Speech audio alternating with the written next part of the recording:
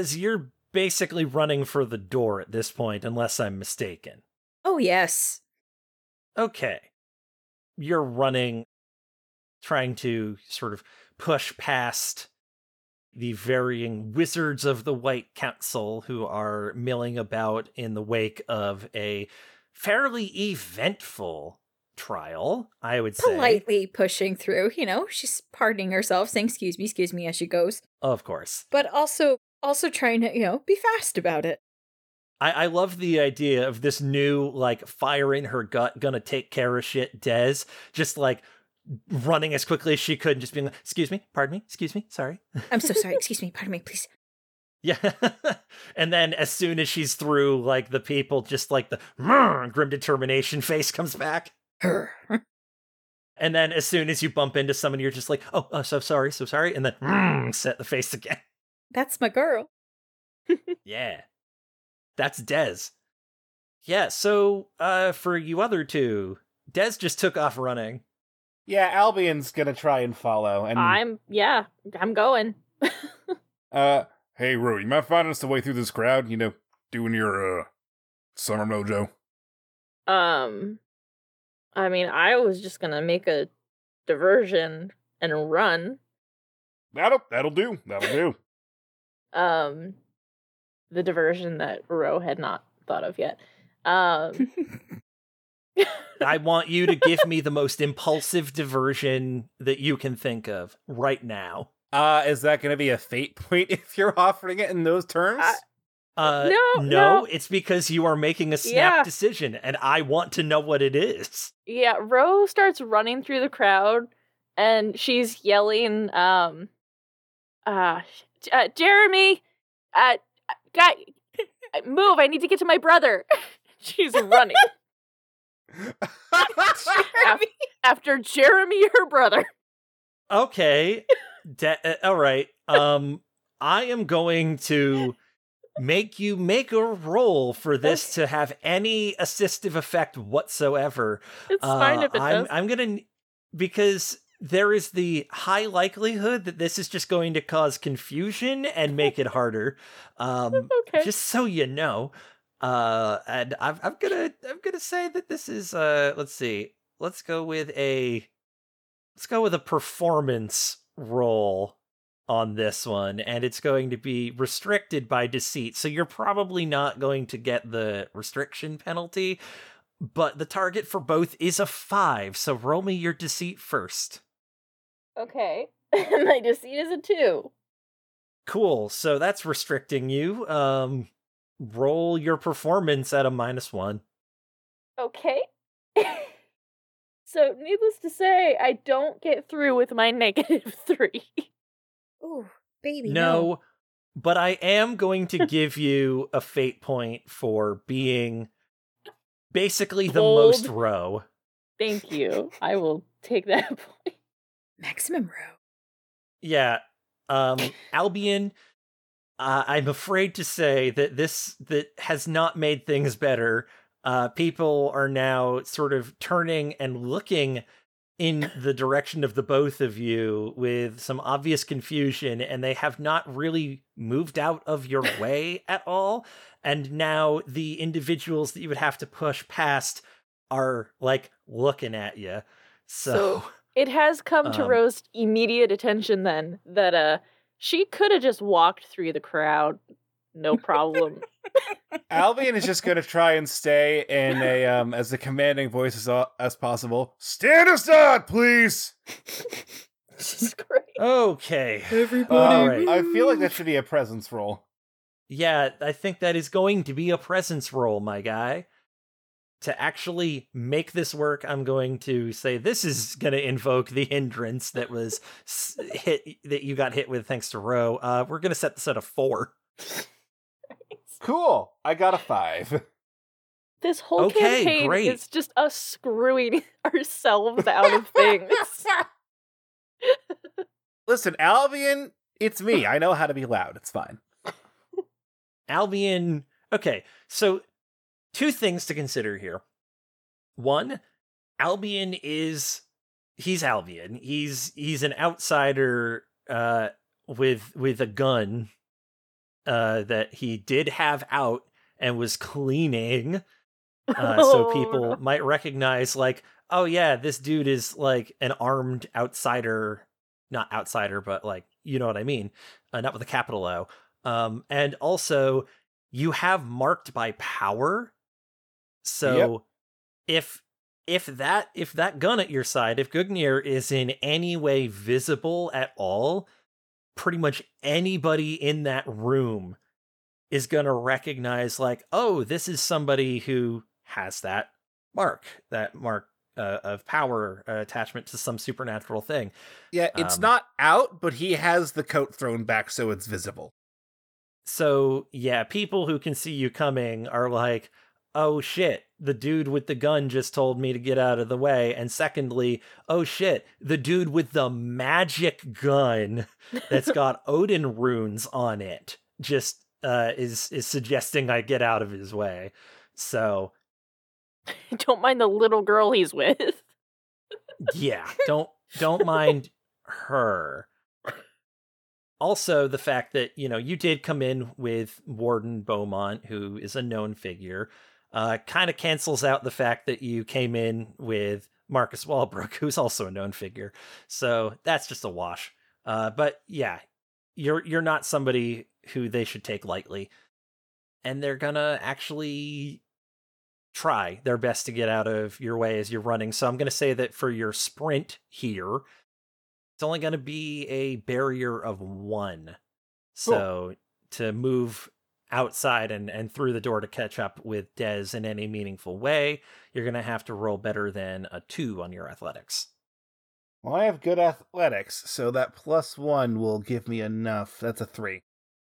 Great. So you are able to use your powerful running legs that you definitely have from all of the, running at... I was going to say running from, but no, it's all running at monsters that you do. I mean, Ro's gonna do the thing that Ro does best after making an unrealistic and unneeded scene, and she's just gonna walk through the crowd and not make eye contact with anyone. In this particular room, that is of a special import. I mean, yeah, but like, she's looking at her feet. She's just walking out of the room. Okay. Sadly. I'm going to have to tell you this, that because you did just yell about somebody and that you couldn't find them, you are going to be asked by a couple of the people that you pass. A couple of the wizards are going to ask, like, if you actually need any assistance finding somebody. Ro's answer is stammered every time. And she's like, no, actually, I found him. I'm good, thanks. What? Okay, good. So they just all know that you're lying. It's great. I like to think that they think she's just losing her mind a little. That might give them cause to, like, maybe not let you run loose in their complex under Castle in Edinburgh. Just let me leave this room, please. I understand I made a mistake, but that was like 20 minutes ago in recording time. Just, if you want to get out, you can just try to move quickly because you know you're chasing someone. It's like, give me an athletics roll. Okay. You have a barrier of 1. Okay, I rolled a 2. Yay! Great. So you're out of the amphitheater now. Thank God. And now you are in the, like, just sort of general halls of this place. And I'm going to have you make me a quick alertness roll or a lore roll, I suppose, because you could try to sense your connection to, like, sense Albion or Dez in here. Whichever one you want to make. Target is going to be 3. Well, that's why I'm going to do alertness. That's a 6. Great. So You do not immediately lose them in the crowd and the confusion of a couple people having just burst out of this particular place. So yeah, no, you know exactly where they are and you're able to adequately follow. So great. If you keep sprinting, you will not just lose them in the crowd. So you Cool. got that. Like, locked on. So Perfect. good. I'm glad that was your good roll. I can do something right. Yes, and it's see two people running. So, Christine, let's Mhm. talk about Dez. Dez is going to have to make me a quick alertness assessment as you are now, like, bursting out into this place. Albion is running up behind you. Gwen Rowe is somewhere running to catch up. But you have burst out into this underground chamber, and I wanted to see if you can spot your quarry.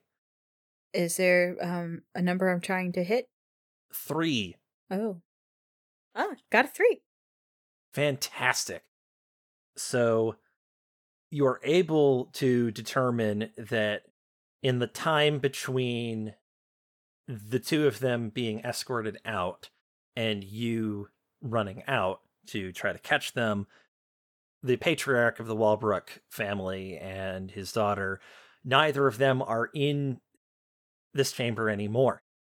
So you know that they are both not here, but you can try to get a sense for where they might be. You would have to make me a lore roll as an investigation, because something did try to get inside your head, or rather someone, and you might try to sort of trace that back to its source with your supernatural senses. I would like to, yes. Is there a target that I'm going for? It's going to be a 5. You are in a place with a bunch of wizards. That's a 4, but I do have fate points that I would like to invoke. I would just need to invoke one, though. Yeah, invoke an aspect. Go for it. I'm just going to go with Born with the Gift. She's got her supernatural senses. She was able to pinpoint who this came from, and I would like to think that she could still be kind of riding that high of finding out where it came from. Okay. And that would make So that you're a gonna- 6. That would make that a 6. Okay. So this is not a place that you are terribly familiar with, having never been here before. You did get a little bit of a walking history lesson from Warden Chaplin, so you... Oh, she would have paid attention to that, too. Absolutely. So you now have a bead on where this person has gone to. I'm going to say you can kind of visualize it as sort of a trail of where their spirit has passed in this space. And there Spirit is magic. Yes, because that's what you do. So, and this is quick and dirty, kind of like focus in. So you are able to kind of see a connection between your mind and this path that winds through the halls, because this is a person who did touch your mind but tried to do more.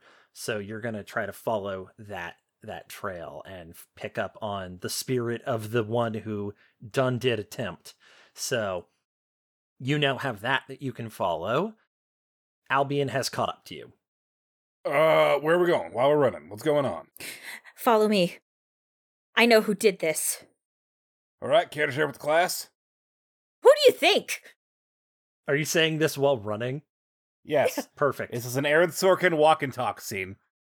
Oh man. Okay. So, Ro, Mm-hmm. they're both busting out of here, and they're both running. So they're running away. I will need you to make me an athletics to try to catch up to them. I'm going to first need you two to actually give me an athletics to see how far you can go. I'm going to say that since you are carefully trying to follow a trail, that's going to be restricted by your lore, Des. So give me, I'm going to say target 3 on your lore roll to see if you are able to move efficiently and quickly while still following this. Target 3 lore. Mm-hmm. That is a 3. Okay. Yep, you're keeping that third eye tuned on this guy's trail, and you're able to follow it as though it were something that was like marked in front of you, like an obvious path. So I'm not going to slow you down on your athletics. Give me an athletics roll, and we're going to say that every zone, given that there's probably people, and it is still unfamiliar ground, I'm going to say that every zone you want to move is a barrier of 1. Let's make, you know what? Let's codify this as an actual chase. Okay. We're doing this as a chase now, so you need to cross 6 zones. They need to cross 3 zones. They do 1 zone around. So you have basically 3 rounds to get me 6 shifts of success with athletics, and it is all very much dependent on you, unless somebody else picks up that same trail. So, Ro is 1 zone behind, and still has a clear trail to follow because she did spot you both. So she's functioning under the same kind of lack of restriction there. So it's just 1 barrier for every zone you have to pass through. Everybody, give me a roll. An athletics roll. Okay, and what's my target? I got a 5. It's going to basically be really dependent on what Des gets. I got a 0. So that's gonna be not leaving this zone. That's a problem. I will happily invoke another fate point if you will have it. I will take a fate point if you want to invoke one of your aspects. What Yeah. would you like to invoke? I'm going to do I get by with a little help from my friends. And this was actually a tag that I got from a adventure with Marcus, and I basically am very fired up because of my friends right now, and I'm bolstered by the strength of them also being with me. Ooh, given the origin of that aspect and how you're using it right now, I'm gonna give that one to you for free. Oh, okay, cool. Given the events of the day, given the circumstances of this particular invocation, and also given maybe something that I did not mechanically tell you about from earlier, that sandwich is carrying you a long way. Let's just put it that way. Yeah, I'm gonna let you do that one for free. Okay. So I would be. if you would like to invoke another one, you'd get to move generous of 2 him. zones. Well, here's the thing. If I did give you a fate point, though, then I would move 4 zones instead of 2, right? You would move 2 zones because each zone has a 1 level of barrier. And I have to go through 6 zones? In 3 rounds, yes. Oy. Well, yeah, take that fate point. Okay. I will tell you that the result of this, you as a character would not know, but as a player, it means that access to this person is going to be much, much more difficult if you don't get there in time. Yeah, no, you already have my fate point. Don't have to give me the hard sell. No, but I do need to give you the stakes. All right. It's not that they're going to just be gone, but it is going to be that it's much more difficult to Yeah. actually confront them or anything of the sort. Yep. So everyone else is able to successfully catch up and make it there. Remember, you can take multiple actions. It just gives you a -1 on your main action. I'm so bad at rolling. Let's not do that. That suggestion might not have been for you, but hey, just a general reminder of, how rounds do. So I would like to know what everybody is choosing to do on this round. You have all successfully caught up to Des with your good rolls. Alvin just to go, where we're going? Still figuring it out, but I'm following his trail. Alright, so it is who I thought you meant, and that is, not the news I was hoping for. And with that, Albion is actually drawing Gugnir. Whew! Okay, dramatic All choice. right. All right. I'm gonna slow down time with my summer magic that I have. What? I don't know if you can do that, but you can potentially speed up other things. I'm gonna do that. I'm gonna speed us up. Are you Are you suggesting that you want to put, like, wind at your back to try to get you to move faster than your human limitations? Yeah. Great. That sounds like an ideal use of your innate summer connection. And I am going to have to make you roll to resist being compelled by the choice. Okay. Because you are, this is a pretty big reach beyond something that you normally get to do for free. So we're going to say that this would be compelling you at a 4 with a deceit roll. Okay. So give me that deceit roll. Okay. We're at 5. Great. Just You barely. are not compelled to make the choice in this moment, but you have a snap decision that you feel like if you need to get there in a hurry, you've been around Marcus, you've met your mom, you've talked with a Winter Court Fae, sure, but you've had some examples and some understanding of like things you can do, manipulations you can do, and how they're not really that limited. They are limited because it's summer, but in other ways, they're not. Air is typically the domain of the Winter Court, but putting a nice summer breeze at one's back, that's something you can do. So let's go with, this is going to be a target 3 because it's a maneuver. Then it's going to be a 4 because it's a maneuver targeting multiple people grouped together. It's a 3. Okay, so you have the inspiration to do it, but you aren't really able to successfully pull it off with a 3. Except for I use my fate point. I'm gonna use a half manic, half pixie thief girl because I am in a place where my magic is like I should be like more connected to it. Correct? I mean, you're just calling upon your own base instincts as somebody who is half fae. Yeah. Yeah. I mean, I'll take that invocation. Good. All right. Everybody gets to add a grand total of +2 to their athletics rolls while Ro maintains this. Woo! You have the temporary aspect of wind at my back, basically. So, everybody, make your athletics rolls. Ro, you are making your roll at a -1. Okay. 3. And that is a 4 because I rolled neutral. 6. Okay.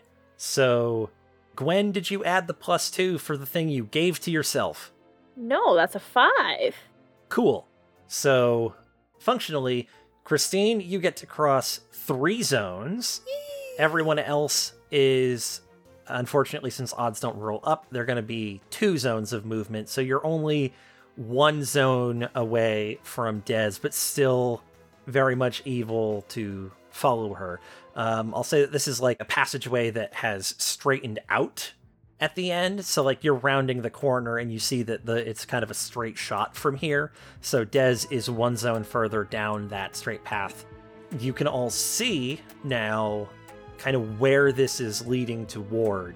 And there is a single passageway in this part of the complex that does have some statues in the corridor that are just there. You can't really make out a lot of details about them without like pausing for a second to study. And at the end of this corridor that is about 2 zones in length, there is a single door. And there's stuff in between you and there, including those statues as mentioned, but also some wizards who are obviously wearing warden capes. So that is what is in front of you.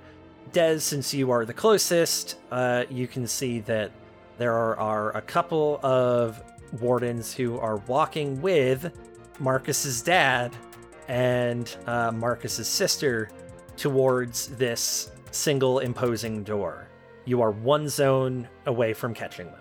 What are y'all doing on this round? I'm moving to catch up with Dez. Do I have to make any extra rolls to keep like the wind happening still?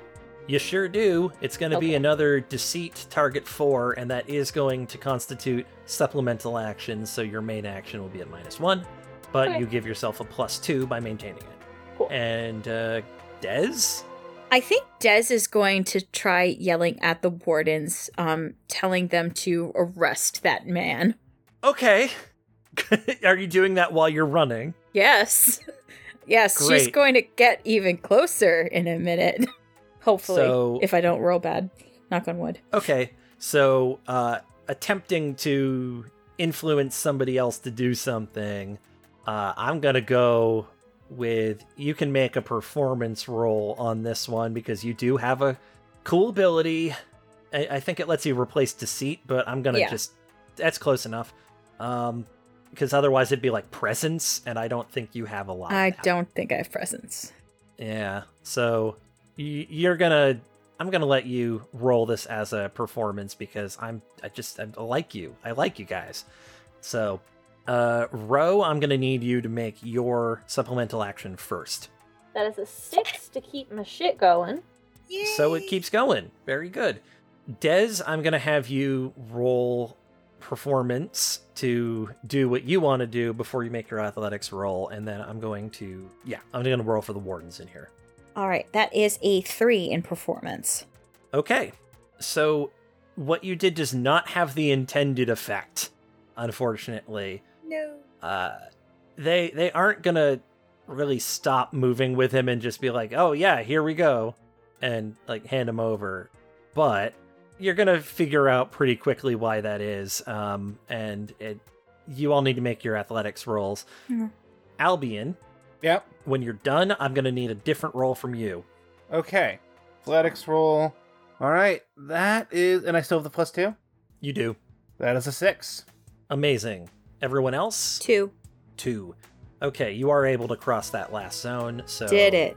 Yep, and Albion is in theory going to catch up with you. Ro, give me that athletics roll as well. 4. Okay, that is enough to cross those zones as well. Tom, Yeah. I need Albion to make me...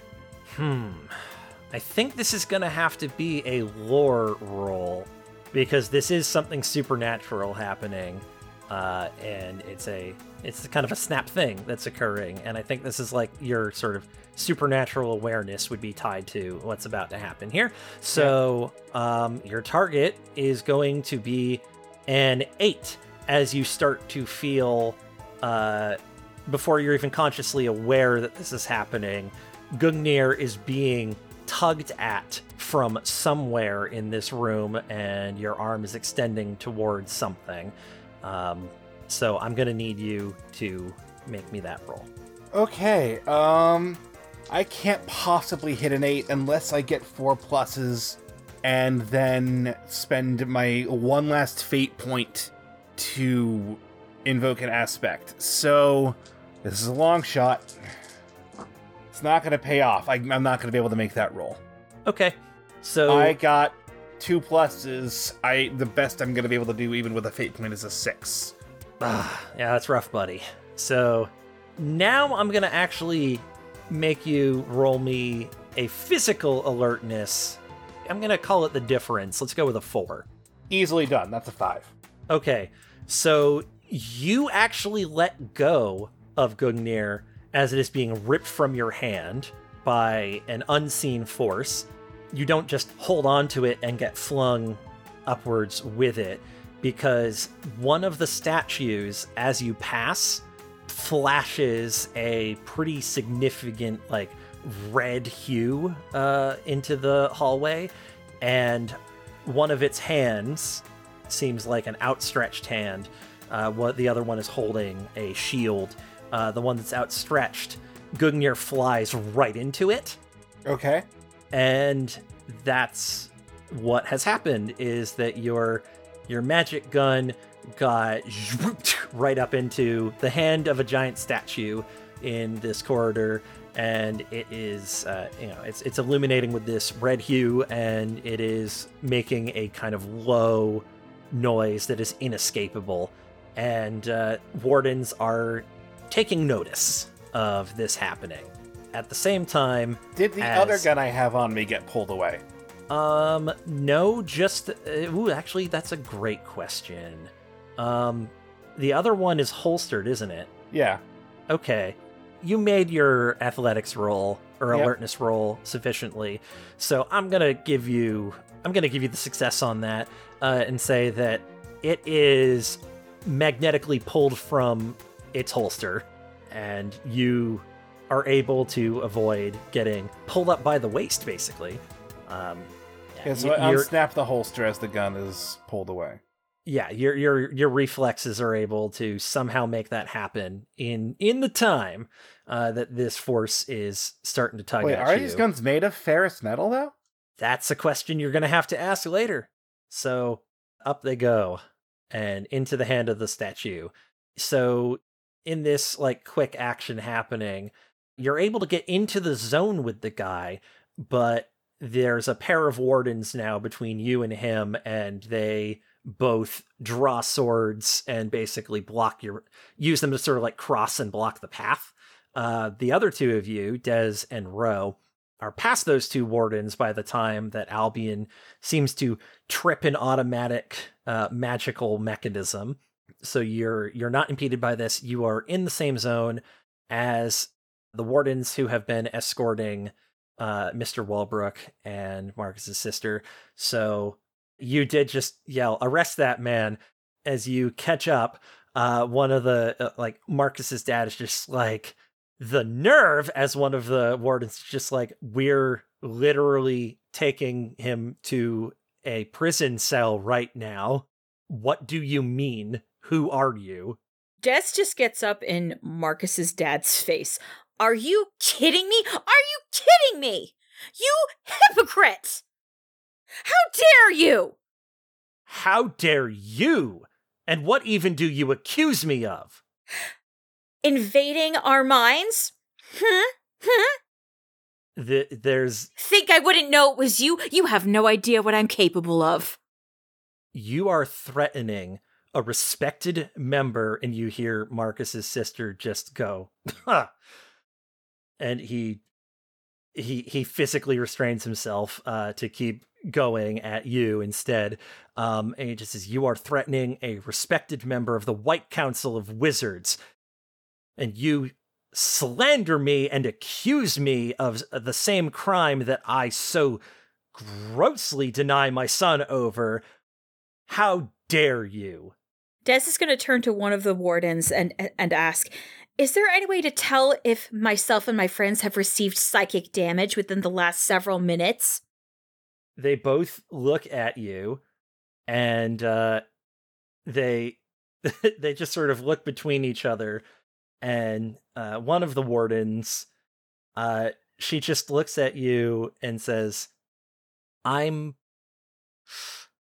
so invading the mind of another leaves an indelible mark, and usually shows pretty immediate side effects and consequences, but I don't know how we could necessarily check that when we're not exactly trained in how to do that, given that it's a crime, the one you're accusing him of.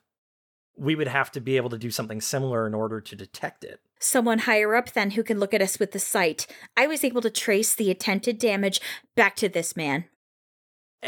Who even is she? Who are you? I am Desdemona fucking Brown! Yes!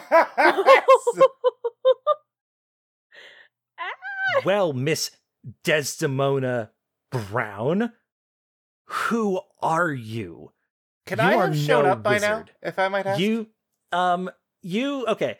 Back there, you're being asked about why you had a weapon drawn that was just confiscated by an automatic thing. So yeah, back there, they're asking you like, what the hell you're doing.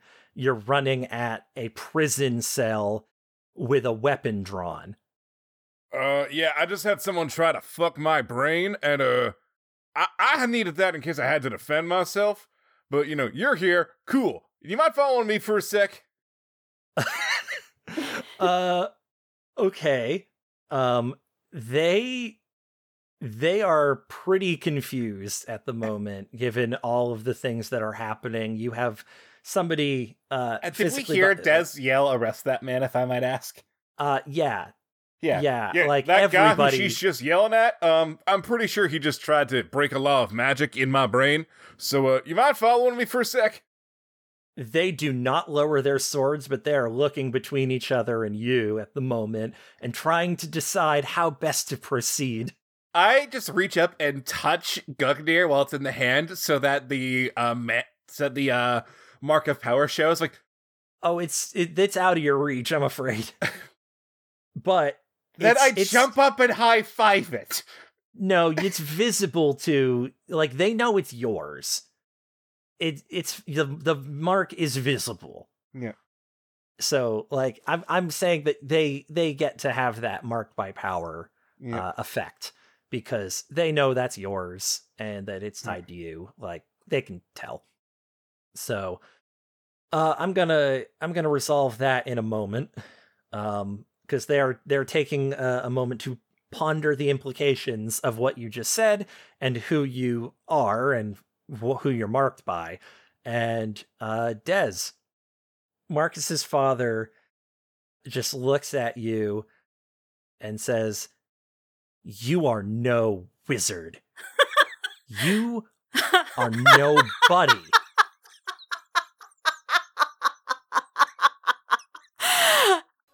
I come from a long matrilineal line of medium psychics. I am a monster killer. This night, I have supped upon the food of angels, and I am a friend to Marcus Walbrook. Who am I? Who the fuck are you? And apparently, I haven't seen or heard the last of you?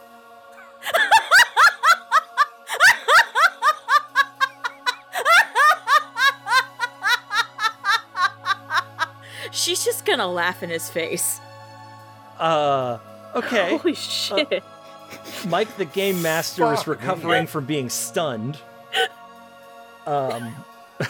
So, okay. Christine. Shit.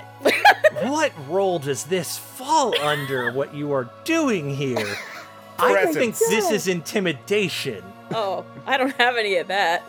Do you I have can roll Yeah. for it though. Yeah, Let me no, just you do a quick you read roll- here. I'm just saying, you role played so goddamn hard. I'm putting a temporary aspect on you because this is like, My performance Ugh. is the same as rapport, so that doesn't really matter. You see, well, the thing is about men like that, they hate when women laugh at them. yeah, no, you are absolutely tugging on. You're basically like freely tagging an aspect of his that you didn't necessarily even know about mechanically. So yeah, you're gonna get a free +2 because you absolutely did just touch a nerve and hit an aspect of his. So I'm actually gonna give you a free empathy read for this. Okay. And That's a 3. okay. Yeah, I was going to set a challenge of 3. Wonderful. Yeah, I normally beat you it have because to spend, I'm awesome. Normally you have to spend 10 minutes with somebody to get just that like sort of casual free empathy read. Well, I I'm- was in a I'm- room with him for an entire trial. You weren't really interacting with him for That's much of true. it, but I am still giving this to you. Stop Yes. trying to argue that you get it. Give me. Okay. Yep.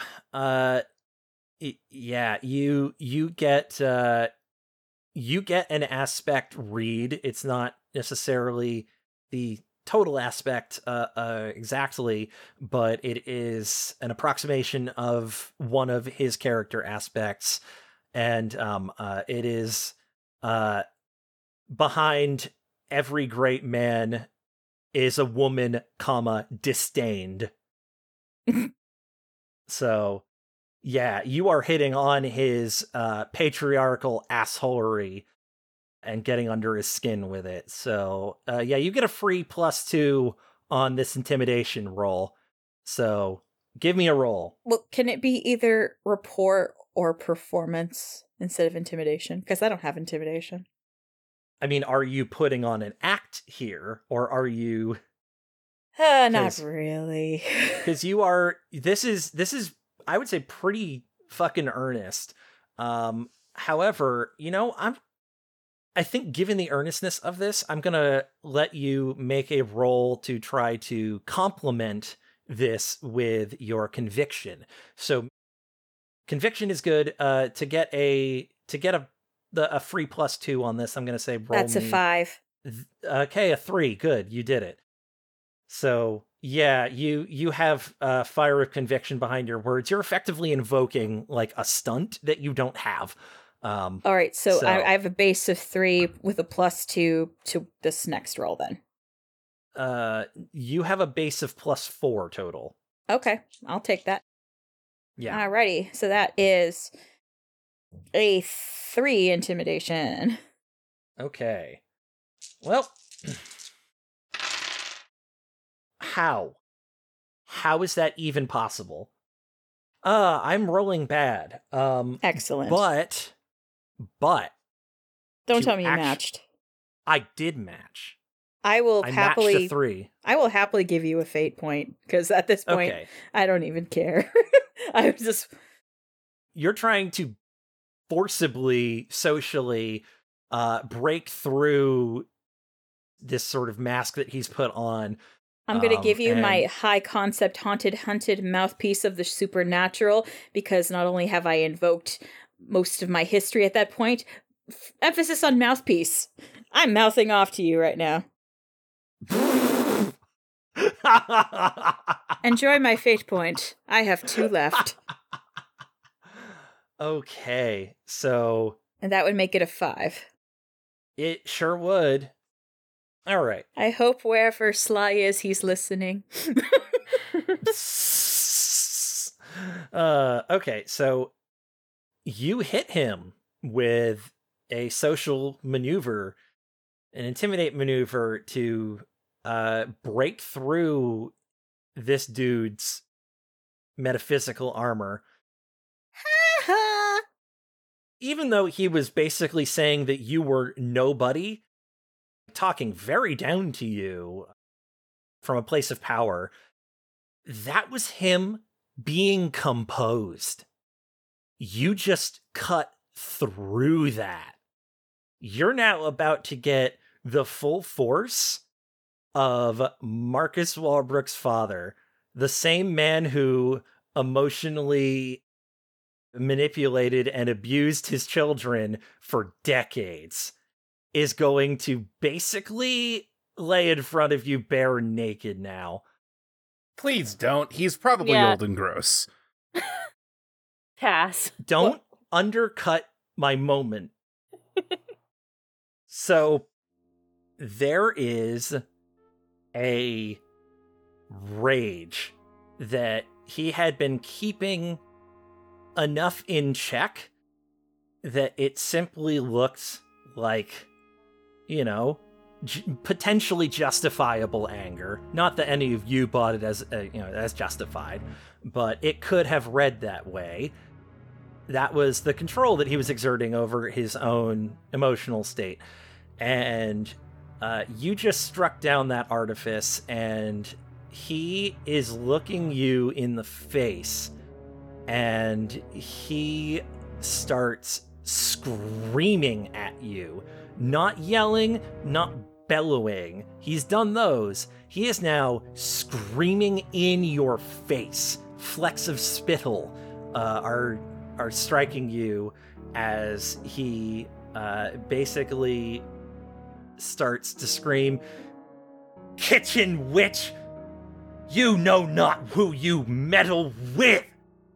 You have the absolute audacity to stand here and threaten me? I am the patriarch of a lineage of wizards that dates back centuries!" And he accidentally makes eye contact with you. I need you to make me a quick roll. Oh, no. Help. To try to avoid making actual eye contact with him. This is going to be This is going to be an alertness roll, and because I think everything here is just so high intensity emotion, and everybody is just kind of like getting each other and really getting under each other's skin. This is a 5. To notice this is happening before it's too late. Baby's first soul gaze. Let's see. Oh no. Alertness. I made a 4 and I'm not going to waste a fate point for that. Oh, good. Oh, I need to pull up boy. a document. You sure do. Oh no, this is not how I thought this would ever go. Oh. You got under this dude's skin and he made a mistake. So Soul Gaze has 2 components. The first is a mutual psychic attack. Roll your conviction as an attack defended by the other's discipline. I will have you roll your conviction first. Okay. 4. All right, so even though he is shaken, his core discipline is still enough to not take any damage from it. Let's now move on to him and his conviction. So that's a 5. Roll your discipline. 3. Okay, that's going to be 2 mental stress. Okay. I've got plenty of those available, so. Yeah. So you are now soul gazing with the patriarch of the Walbrook family, the father to your friend, Marcus, and currently the object of your antipathy and ire, because you'd see him as a hypocrite who attempted to punish his son in order to avoid being implicated in basically the very same thing. So this is definitely going to be colored in an interesting way, because you are somebody who beholds the world in a very spiritual way. You will literally do the magic of spirit. So you get to see this guy in front of you, and he stands before you similar to one of those, like, Lord of the Rings statues, you know, with the arm outstretched and, like, imposing and giant. And, like, he has, you know, this weight of legacy behind him, kind of how those sorts of statues imply that history, that past, that solidity, that rigidity, you know, that grounding in this time and place. And yeah, it sure looks like he is doing some action here, and by all appearances, it is heroic, but grim. This looks like the sort of grim determination of a man who is taking whatever means necessary to ensure that the important work that needs to get done gets done.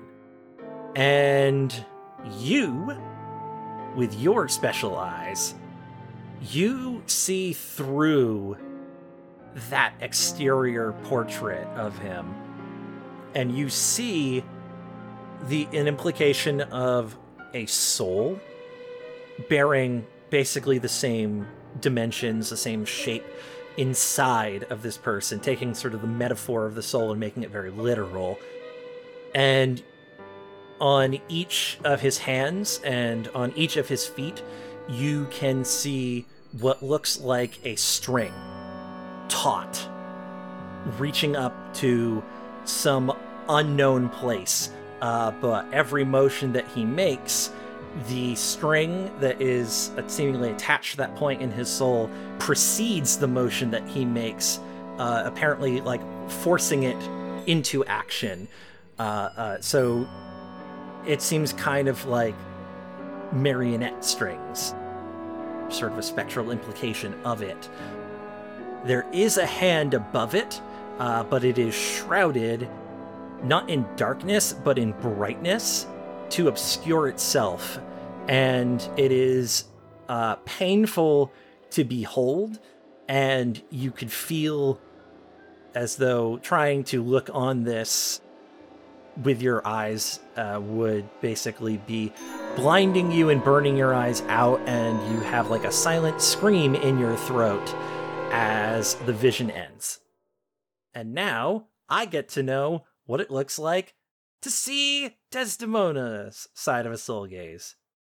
So, the inside of Desdemona's soul gaze is like the inside of her parlor, but it's sort of a dreamscape. How your home is your home when you dream, but it's not your home. Everything, though, is in shambles, and everything is kinetic and moving. The walls are lined with light blue lines crisscrossing everything, showing wards, dozens and dozens of wards. The walls where the family pictures are, they are splayed out in this odd tableau. Some of them are flipped around. Her granny's portrait, which is always like big and central, it's spinning. And the pictures actually kind of splay out into this tableau of a genealogical tree.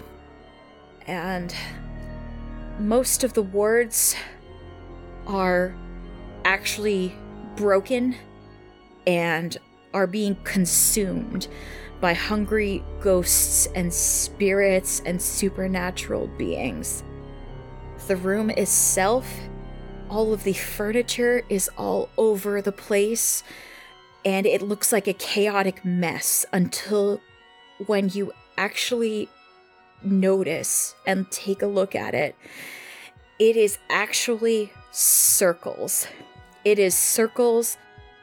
The outside circles are the large furniture, and the deeper into the circles you go, it's large furniture, medium furniture, going down into smaller furniture, and then after that it's circles of books, and then tchotchkes, just smaller as you go into the center of the room. And in the center, you've got Desdemona kneeling down, and she's trying to make circles around herself with the only thing that she has left, which is candle wax.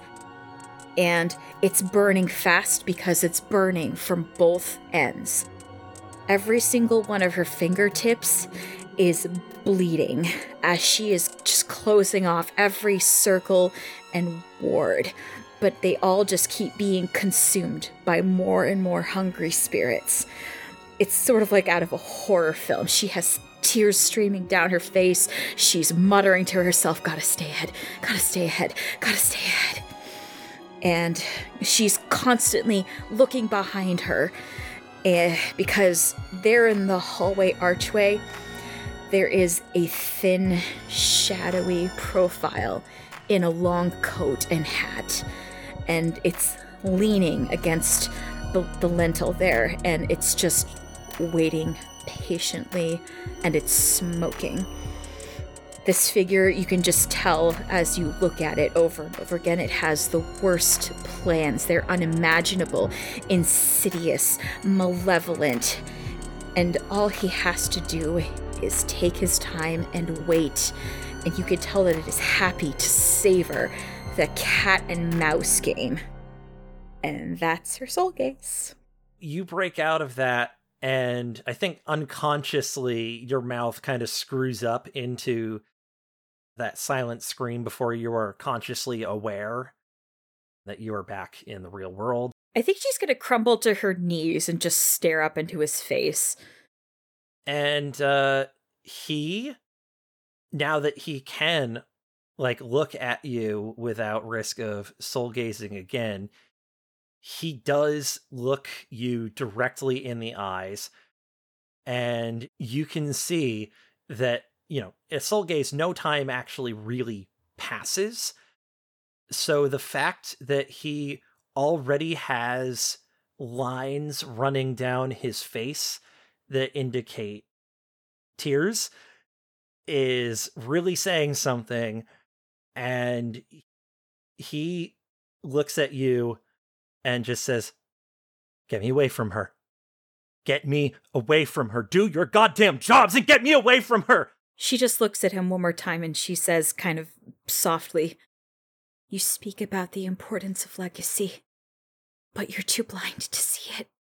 You're going to lose everything. Your children are your legacy, and they hate you. It's all for nothing. Everything you've done has been for nothing.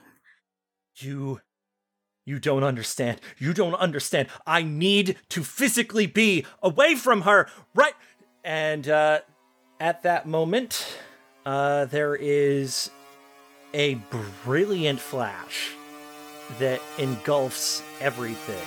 Albion, you've been sort of arguing with the wardens, trying to get past. Let me through now. Give me that presence roll. I'm gonna put it against just a target of 3. That is a 5. They are not gonna get in your way.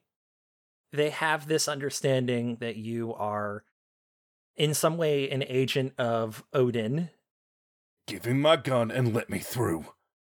acting on a sort of ancient instinct. Your right arm extends behind you, and Gungnir returns to your hand. You have no idea how happy that makes me. I have wanted to be able to do that this whole time. So you get the gun back in your hand, and as you are running towards this scene, there is this unbelievable flash of just brightness and warmth and light. And I need everybody to, well, you can make a roll. There is a possible chance. It's just that you are going to be rolling. I'm going to say this is going to be hitting discipline, and the target is 10.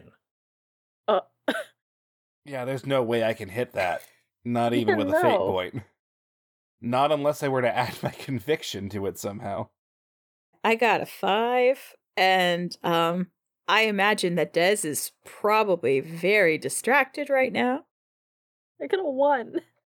You got a 1? Amazing. Mm-hmm. I love that. Gwen, Ro has absolutely no chance. She is just immediately unconscious. Albion, I'm going to let you roll conviction. Okay.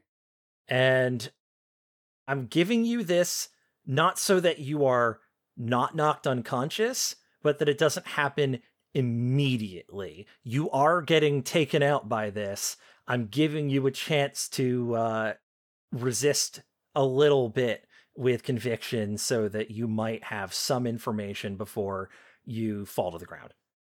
What did you roll for your discipline again? I didn't roll yet. Give me that discipline roll first. That's 4 pluses. If I can get up to a 9, I would still fail though. But that Correct. is a discipline of 7, naturally. Could I spend my fate point to add my conviction to it, using righteousness? I think in this case, 10 is actually a lenient number for what's happening here, so I'm going to say no. Okay. It's intentionally overpowerful, so I gave you Okay. a... I got so close, guys. You did. Oh, But man. I'm giving you the difference as a conviction roll, which is a 3. Okay. That is 6. I double it. Okay. Amazing. So this hits you with basically just a tidal wave of the aforementioned effects. And I really want to know what the result of Dez's roll was. It was a 5. Okay. I got half there. I'm going to give you a chance as well to roll a conviction against a 5 for the same kind of effect that Albion is getting here. Because, yeah, this is... I feel like you are in a place. That's just a 3. Well, you... And I'm not going to give any fate points to Okay. avoid this. Oh, you wouldn't avoid it. You would just get extra info. Yeah, no, I think that she's way too distracted right now. Okay. So Ro, as soon as this happens, you're gone. You're just out. Des, this hits you just like a ton of bricks, and you also go out. You just go unconscious. You have an active struggle, and it's a lot. Like, you can feel that maybe if you could maybe just power through, and then you're gone. You're out. Albion. I don't know what is hitting him, but I feel like whatever is hitting him right now, there is this like almost like dome of silver fire that erupts from his hand holding the gun that is like withstanding it and is trying to hold back and is flickering and flickering and is getting overwhelmed. It gets overwhelmed pretty quickly.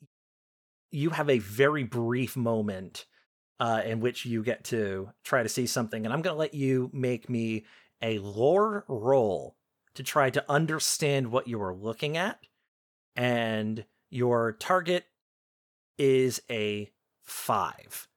If you beat that success by at least 2, you will get more specific information on what you're looking at. All right.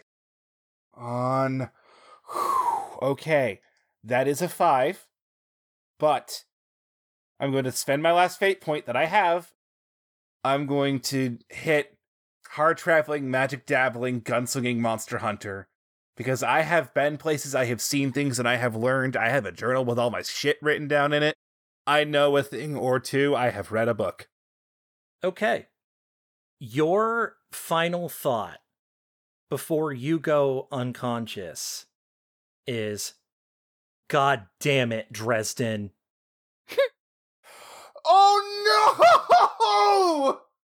Because you have the briefest moment to see in front of you a female form, radiant and resplendent.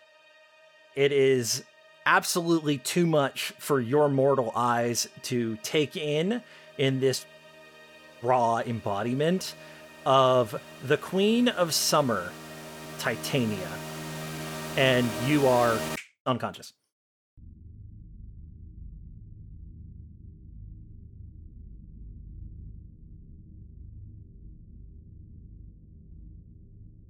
Everyone wakes up later.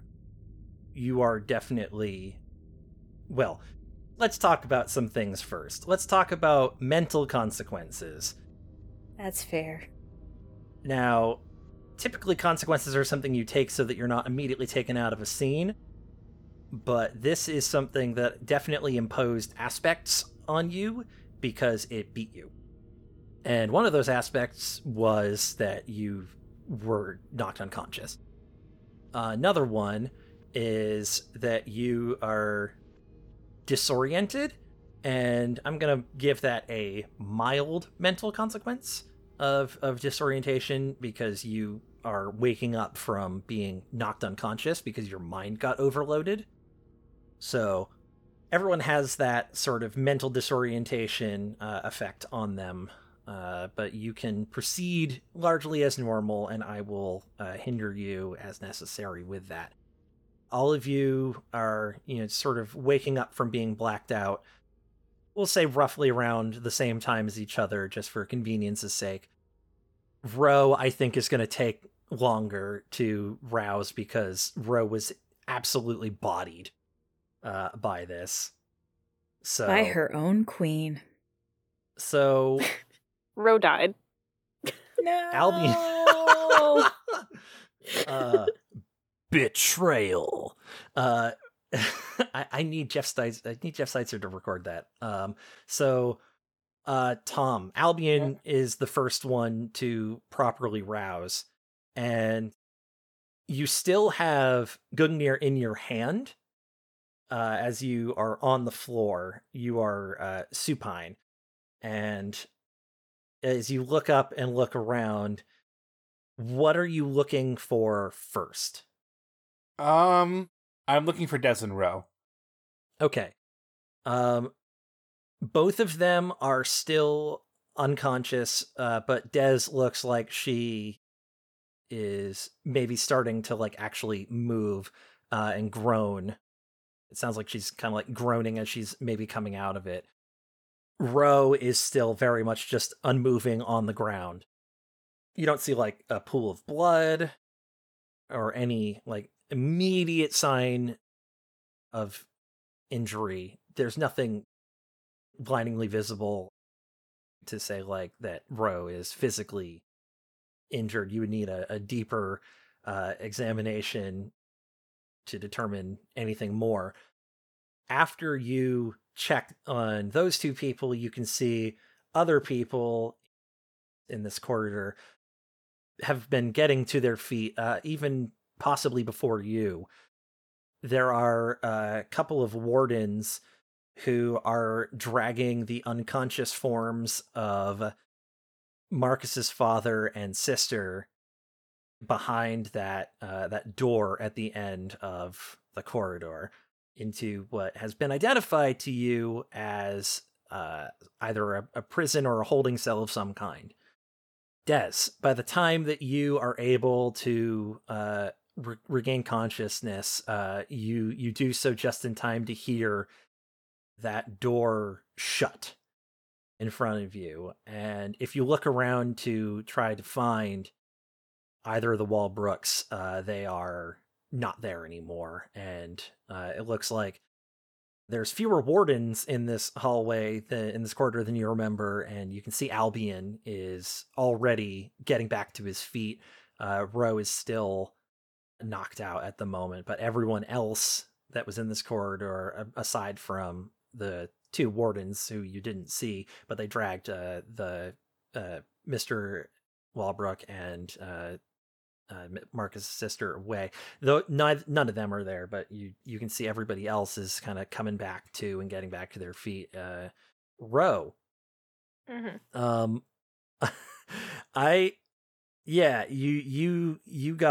You got hit real hard, so you rouse last of the three, not much longer after them.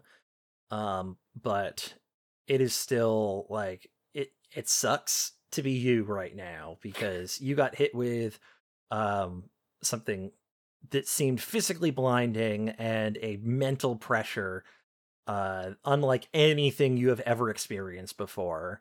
And you don't even remember hitting the ground. You were unconscious standing before you even had a chance to fall.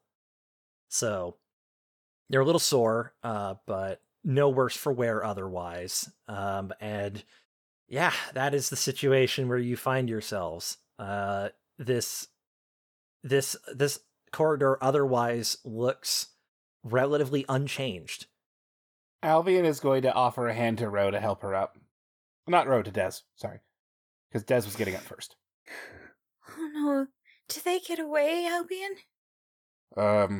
They got dragged into a cell, so I don't think so, no. Oh, thank goodness. What just happened? Yeah, I'll get to that in a sec. Des, you, looks like you scared the shit out of him, huh? I sure hope so. Albion just hugs her. Atta girl.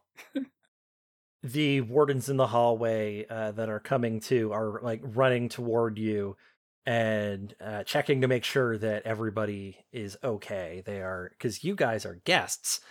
Yep. They're checking on you before they check on each other to make sure that you guys are okay. And there's no physical malady that they can find on an immediate inspection. I think Des is still asking for somebody to look at them at the site to see if there was, if they can see the attempts of psychic damage upon them.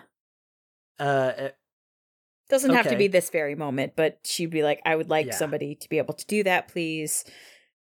At which point they're like, one of the wardens speaks up and just says, yes, we can worry about that later. Right now, we might have bigger problems, as this is one of the most magically guarded places in all of existence. I don't think that's enough when someone's been literally invited in. I we can discuss this later. For now, we should probably go and let somebody know what happened. Albion looks at Ro and Des. You remember that tall prick, Dresden? I think so. Yeah. Yep. Turns out that person he invited in listened. Oh, shit. Is this Walk and talk, please. Wait, Yep. wait. Where's Marcus? Fuck. Albion, if his boss showed up, we should probably make sure Marcus is still here. Yeah, where was Walbrook when this all went down? Where is he? You were in here with him. No, Marcus. the other Walbrook. I'm going to assume that you don't mean his sister.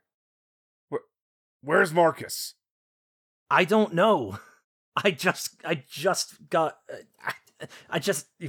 all had the same thing happen. Albion is running back towards where he last saw Albion. I mean, not Albion.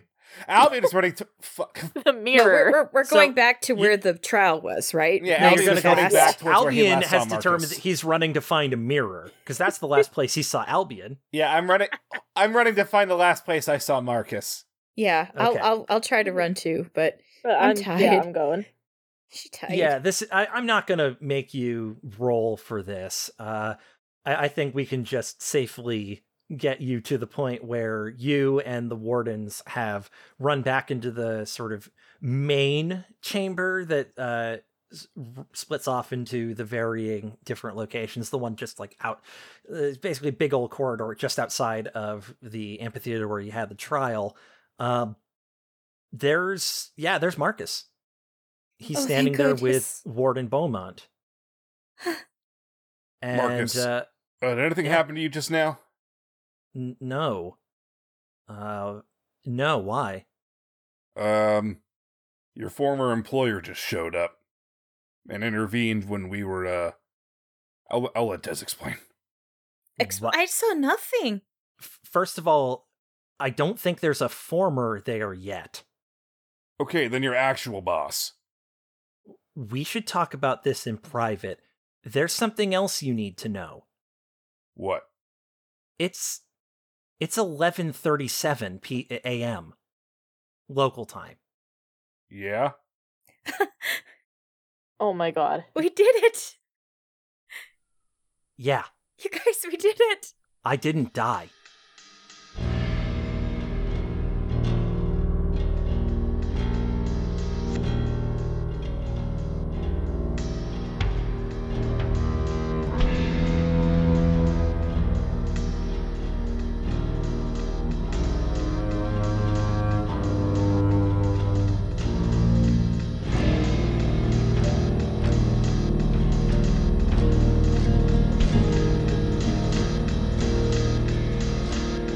So, you're in a coma. Woo! Yeah, I know. It's everything you ever wanted it to be, I'm sure. Being unconscious and somehow a little bit aware. That's it. It's not great. But, here you are. I am very curious about what Sylvester might be thinking whilst in a comatose state. Man, I hope they didn't cut my pants open. I pay decent money for these pants. They probably cut them pants open. Fuck. Asshole fucking nurses, I swear to God. Typical Sly. Yeah, so it's been an indeterminate amount of time because, I mean, what can you really use to mark the passage of time now? You're kind of, you're inside your own head and, who knows what's going really on. And sometimes you can hear voices, sort of faintly from outside, just the sort of impression that people are around talking, saying things. You can't really make anything out very clearly. So when a voice starts talking to you clearly, that might be a bit of a surprise. And hear someone just say, Dr. Sylvester Coopersmith, I presume? Yeah? Great! I'm glad that I ended up inside the right person's head. Okay. It really is a problem when you think you've got the right person and then you end up in the wrong person's dream, and it's a whole lot to explain. Yeah. Sorry. But, hey, I'm glad I found the right guy. Good news. Normally, when I'm talking to somebody, they're either asleep or they're dead. You're only the one of those things. Oh, cool. Yeah.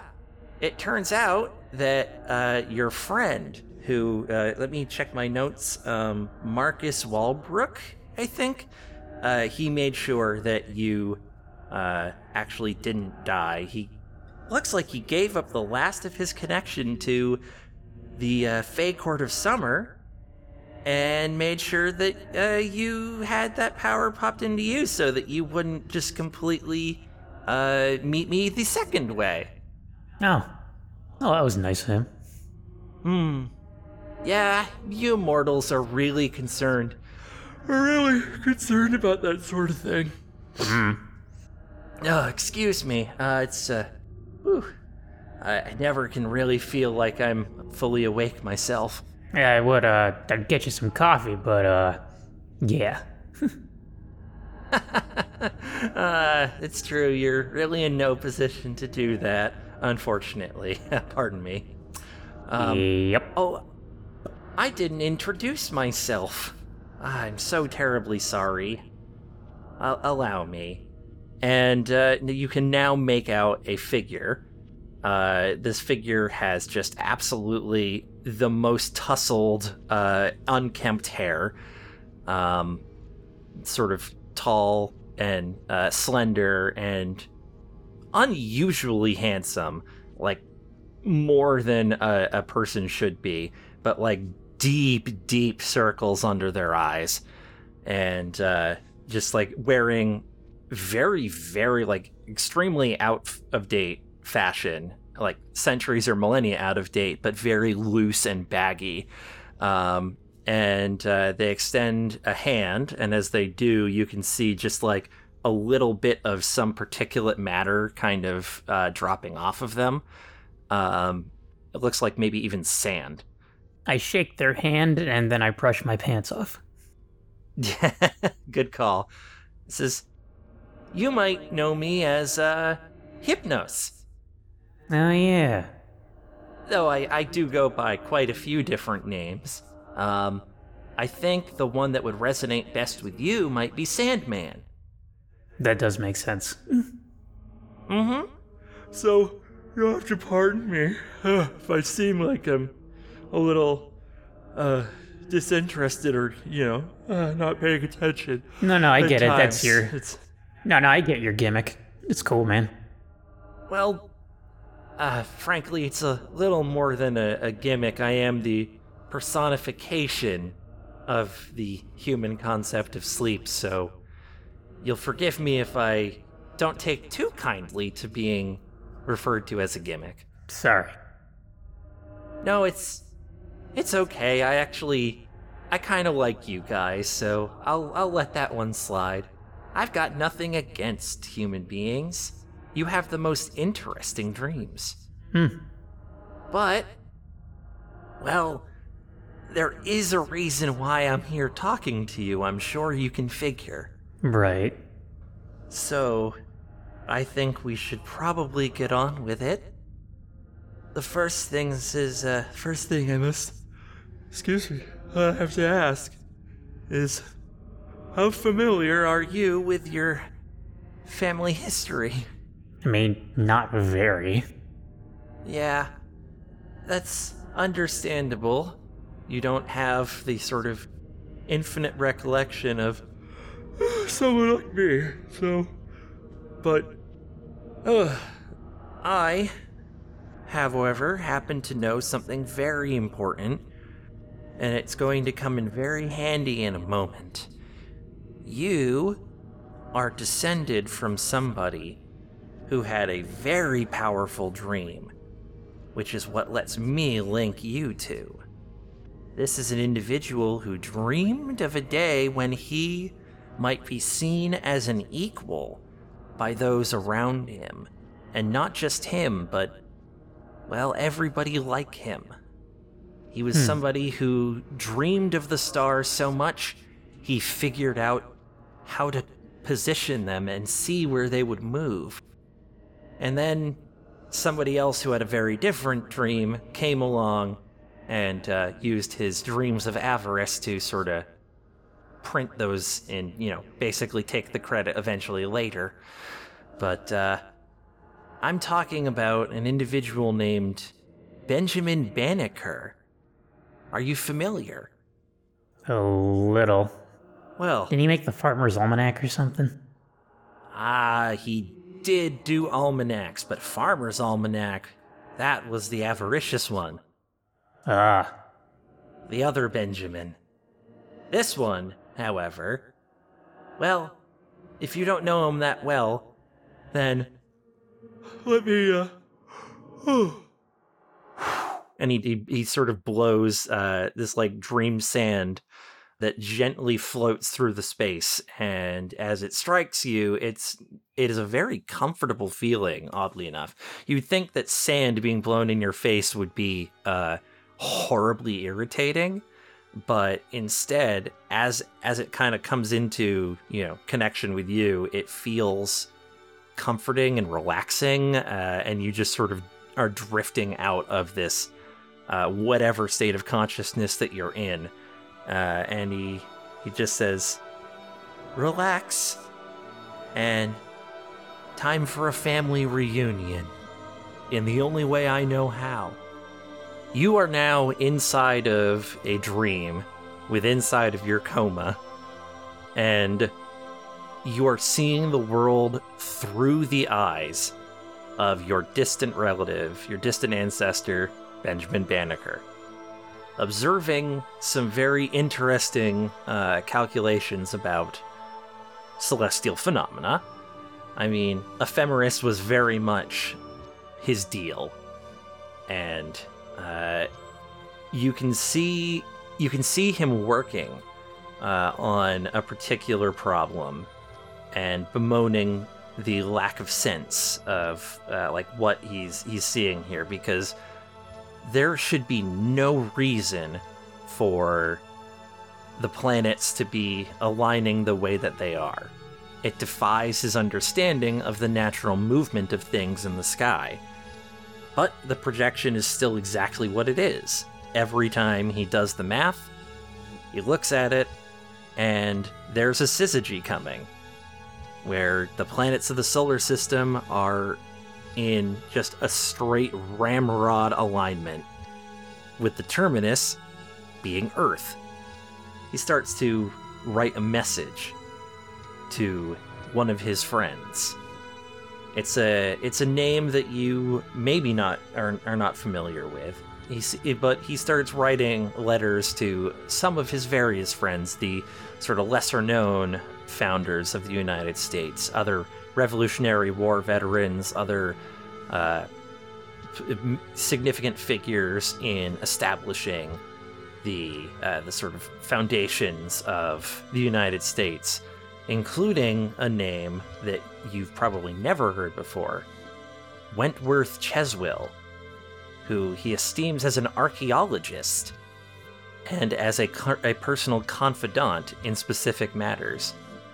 And, of course, as he does so, he puts a little seal on there, and then behind it encloses a letter using what you recognize as a Pigpen cipher. Huh. Though, now there seems to be a specific context to it, and you remember the other name for this, the Masonic cipher, as he stamps and seals it with the symbol of the Freemasons. Ooh.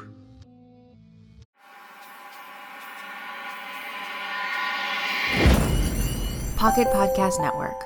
Quality programming right to your pocket. Do you struggle with anxiety or depression? I do. And in this world, we need an escape. Something original and way more interesting than what Hollywood is selling lately. Check out Tia and Rio Attempt to Save Themselves and the World, a narrative fictional podcast written by me, Callie Oberlander, where you'll laugh, cry, and see how even hell itself doesn't have its shit together these days. New episodes on the second Tuesday of every month, wherever you listen to podcasts.